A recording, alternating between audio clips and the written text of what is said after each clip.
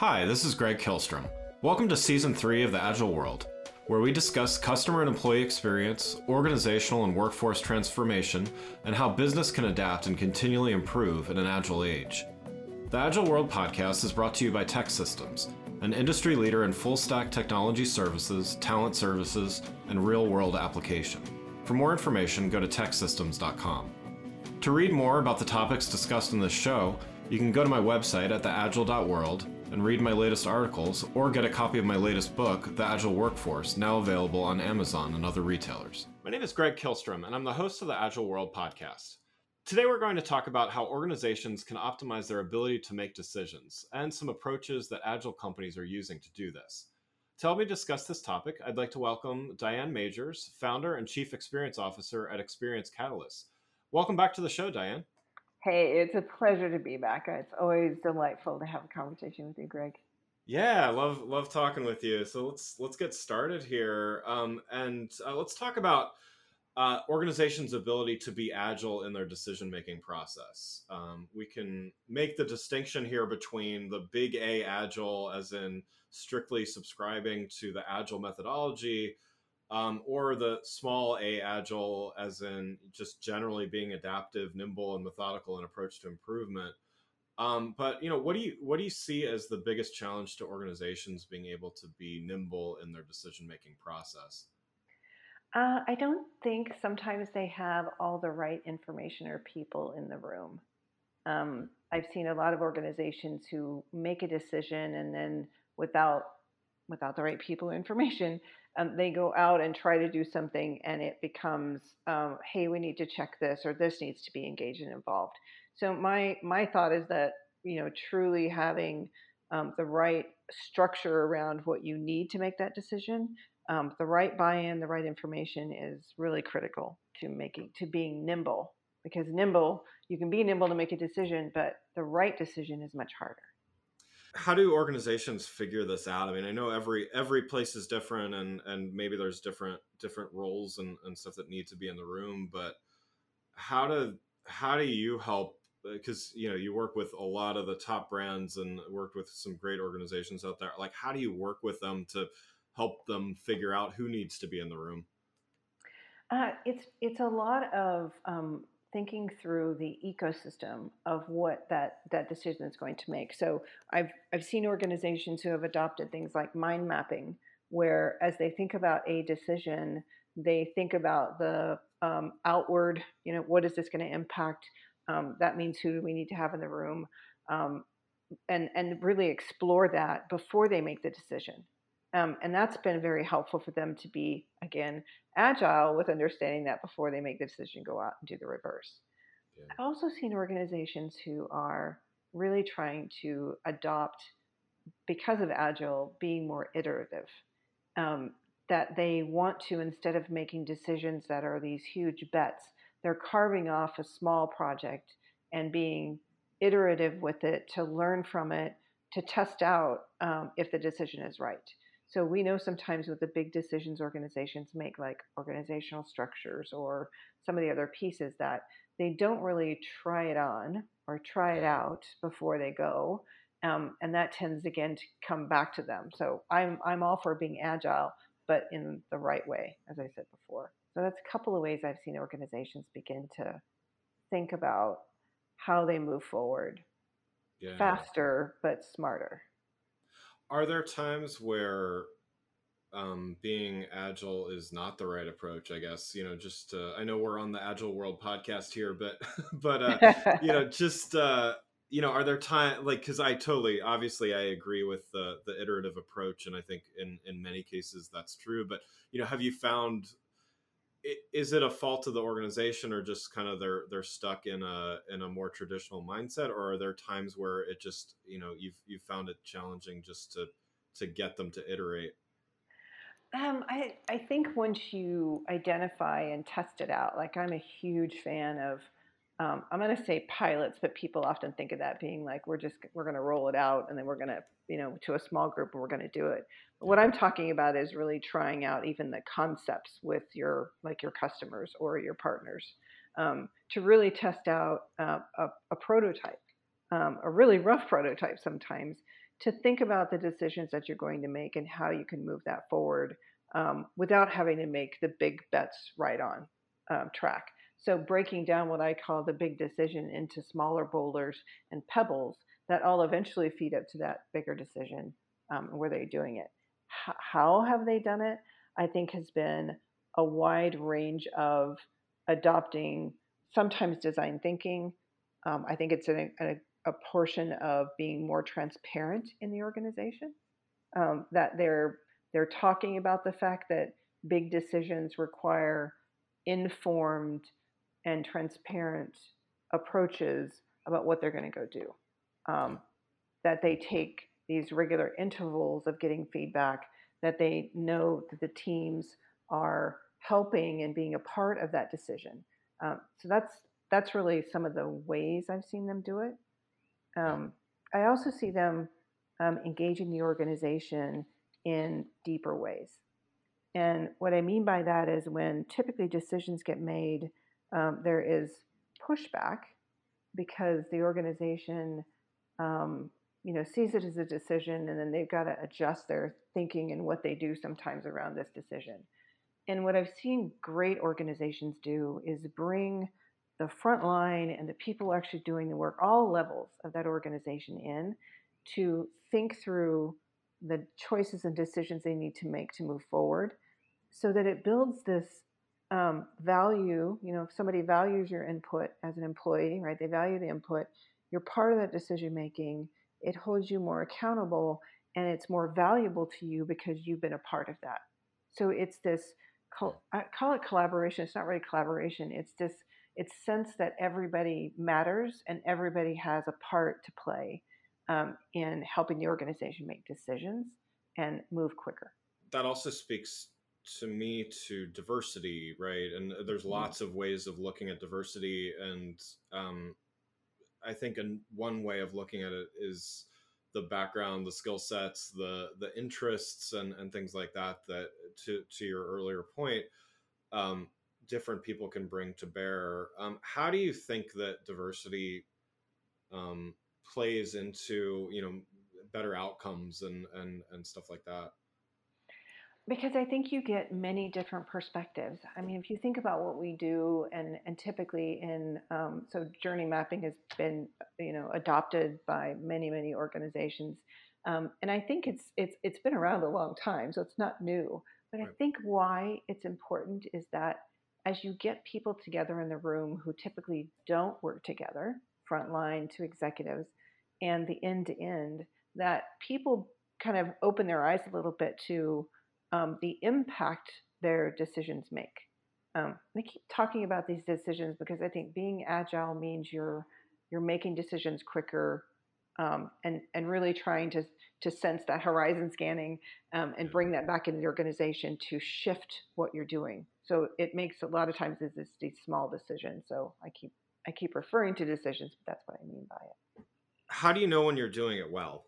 So, in other words, to put a measurement component to this, are there analytics, or are there ways that because agile, moving iteratively towards the end goal, when you achieve the goals, or achieve steps Hmm. towards that goal, but how do you know that you're making the right incremental steps along the way? What best practices, or what things can organizations do to to help assess this? Well, I think organizations have often been a little, I would say, slack in identifying what are those indicators. So I think it's not, what are organizations doing? I think it's the fact that they're not doing that. They're not really identifying success from an intangible standpoint as well as a tangible. And what I mean by that is when you have, let's say you pull together a cross-functional team who's going to work on a project. Maybe it's something you want to put in an incubator, and you're trying to really figure out what that, the next new product feature is going to be. When people are a part of that, and they talk about, we're going to go try this out, we're going to be agile and innovative, and try those new things on. I think if they can help define what it means to be successful, like that, what's that victory circle look like when we reach the end? What does success look like when we're done? having them to define it rather than the executive saying, this is what I think it looks like. They define it, they understand what it means to move there. So let's take an example that's kind of fuzzy of organizations who are agile are typically very much more collaborative.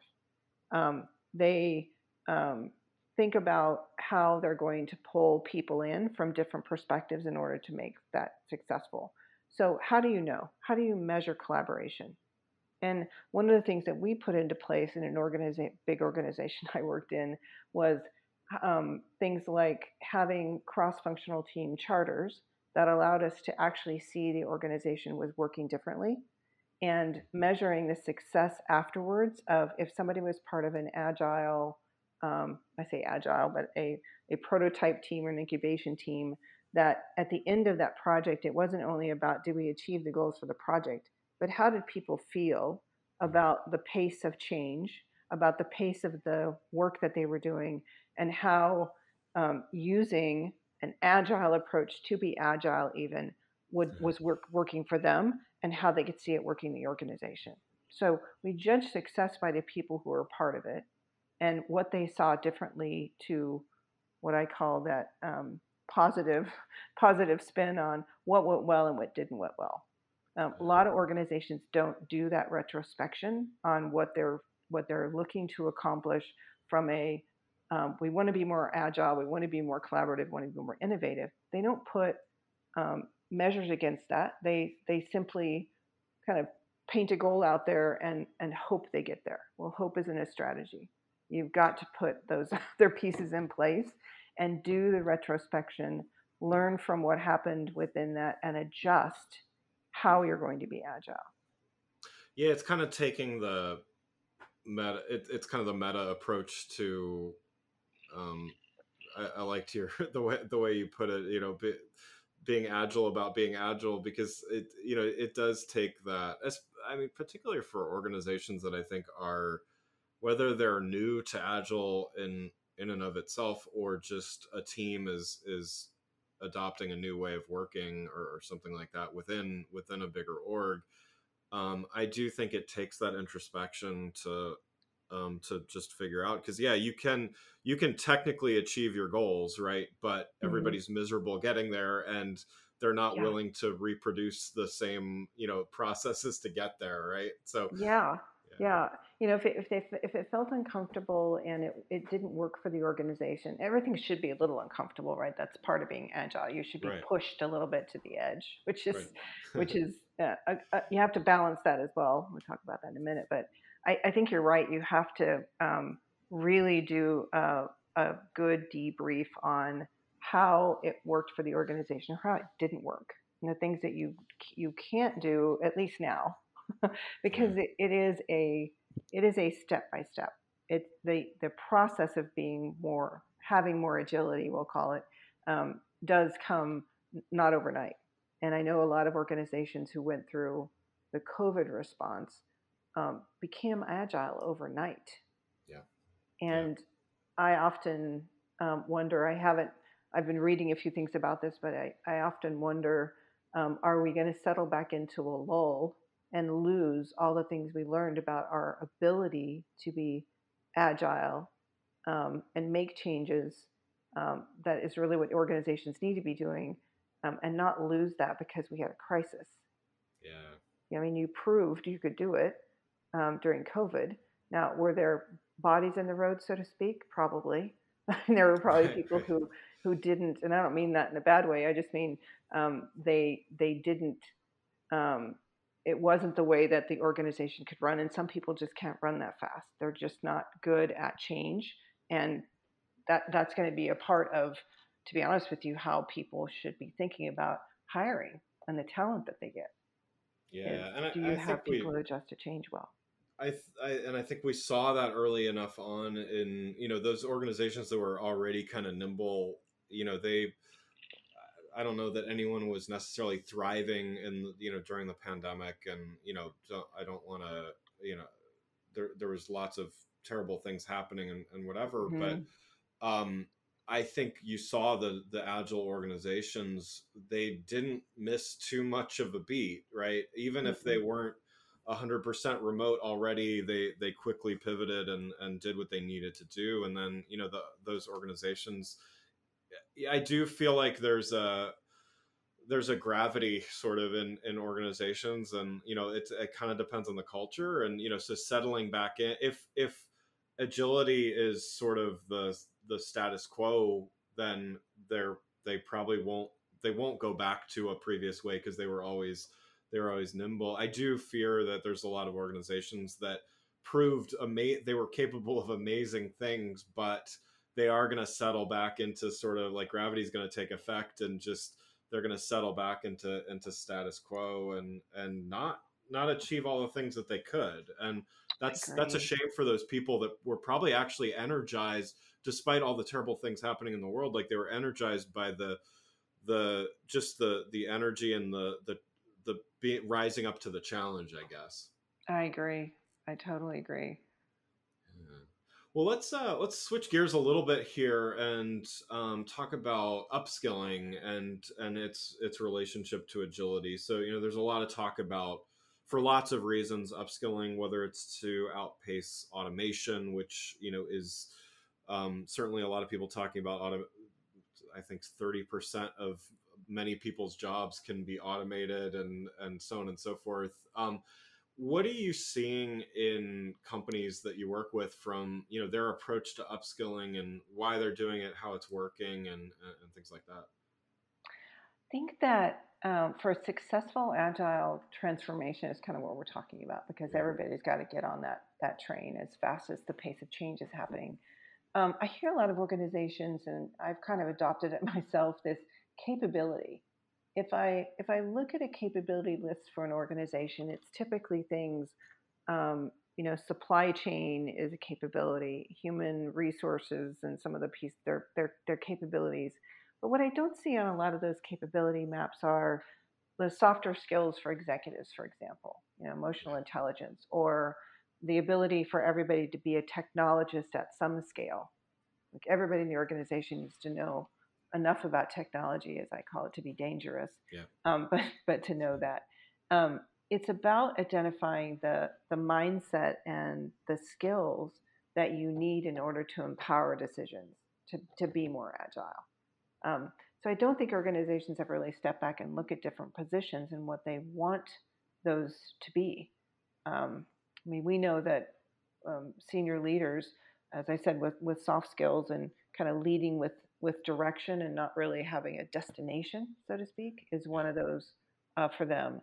Or product owners who have the ability to begin to really envision and engage with their product rather than it being about the product itself. That the product serves a purpose to your human, and improves their life in some way, has really shifted a lot of product managers to begin with that human need in mind and back into the product, which has created a lot of value for the organization as well. Yeah. Those kinds of, I would call them skills, because a mind, sometimes it's a skill, but a lot of times it's a mindset or a behavior that we see change in order to get people to be more agile. Yeah, and I think you're definitely inferring this already, but just to ask, like, upskilling, does it necessarily mean that you have to master an entirely new set of skills? So, in other words, somebody needing to understand technology doesn't need to know how to write and compile Java code, right? Right, exactly. So how does this, like, it's kind of like, how does knowing a little bit about a lot help companies and individuals to do this agile transformation? I completely agree with you that I think every organization, if they're not already starting that process, they need to get started pretty soon. But Yes. how does what's the depth of knowledge that you think is necessary to for upskilling to be useful? Uh, I think you have to have at least an awareness. Let's start with kind of what you would do. So awareness, but I think a working knowledge of what that particular skill or task or topic is all about. So I'll give you an example of this. When we were in one organization and we were doing an SAP implementation, which involves pretty much everything in the organization, process, Yeah. master data, anything you want to talk about.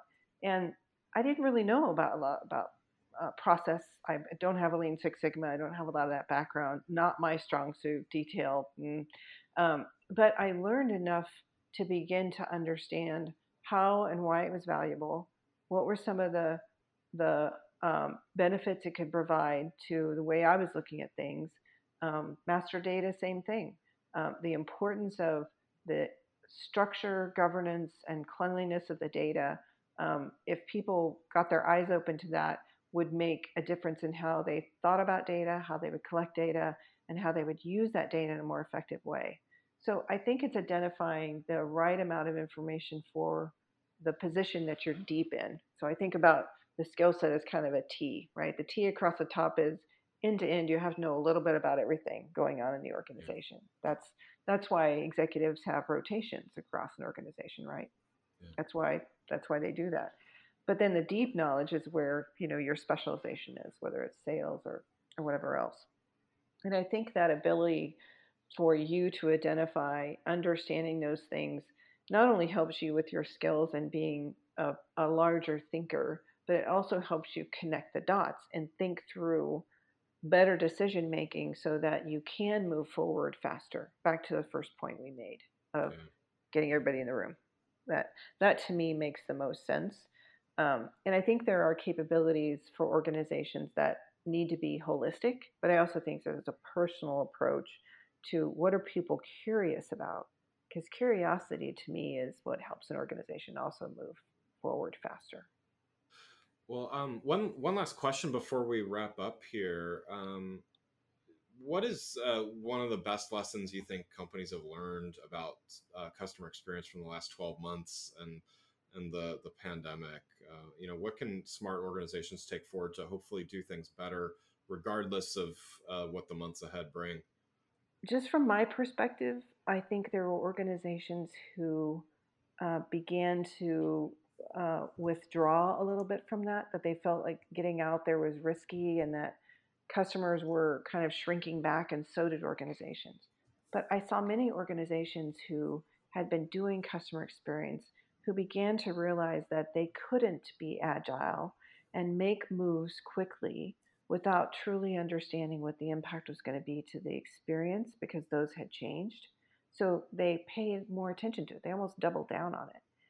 And I think they learned that the ability for you to really listen and understand the needs of those customers and how you move toward that is where the success really comes into play. And the dollars follow. That these organizations realize that they could provide those things, and that's what made the difference in sometimes then thriving or struggling during this time. I think they also, because they had to move faster, use the strength and superpower, I call it, of customer experience as a discipline to think more holistically. If you're going to move an organization along, you can't move a chess piece at a time. You have to get everybody on the same path and move things all together at once. And that's what CX professionals are really good at, is looking and connecting those dots and making sure everything's thought of before they launch and before you make a move. So I think those were two kind of key takeaways. Well, Diane, thank you so much for joining the show. Always love talking with you. For those listening, what's the best way for them to keep up with what you're doing?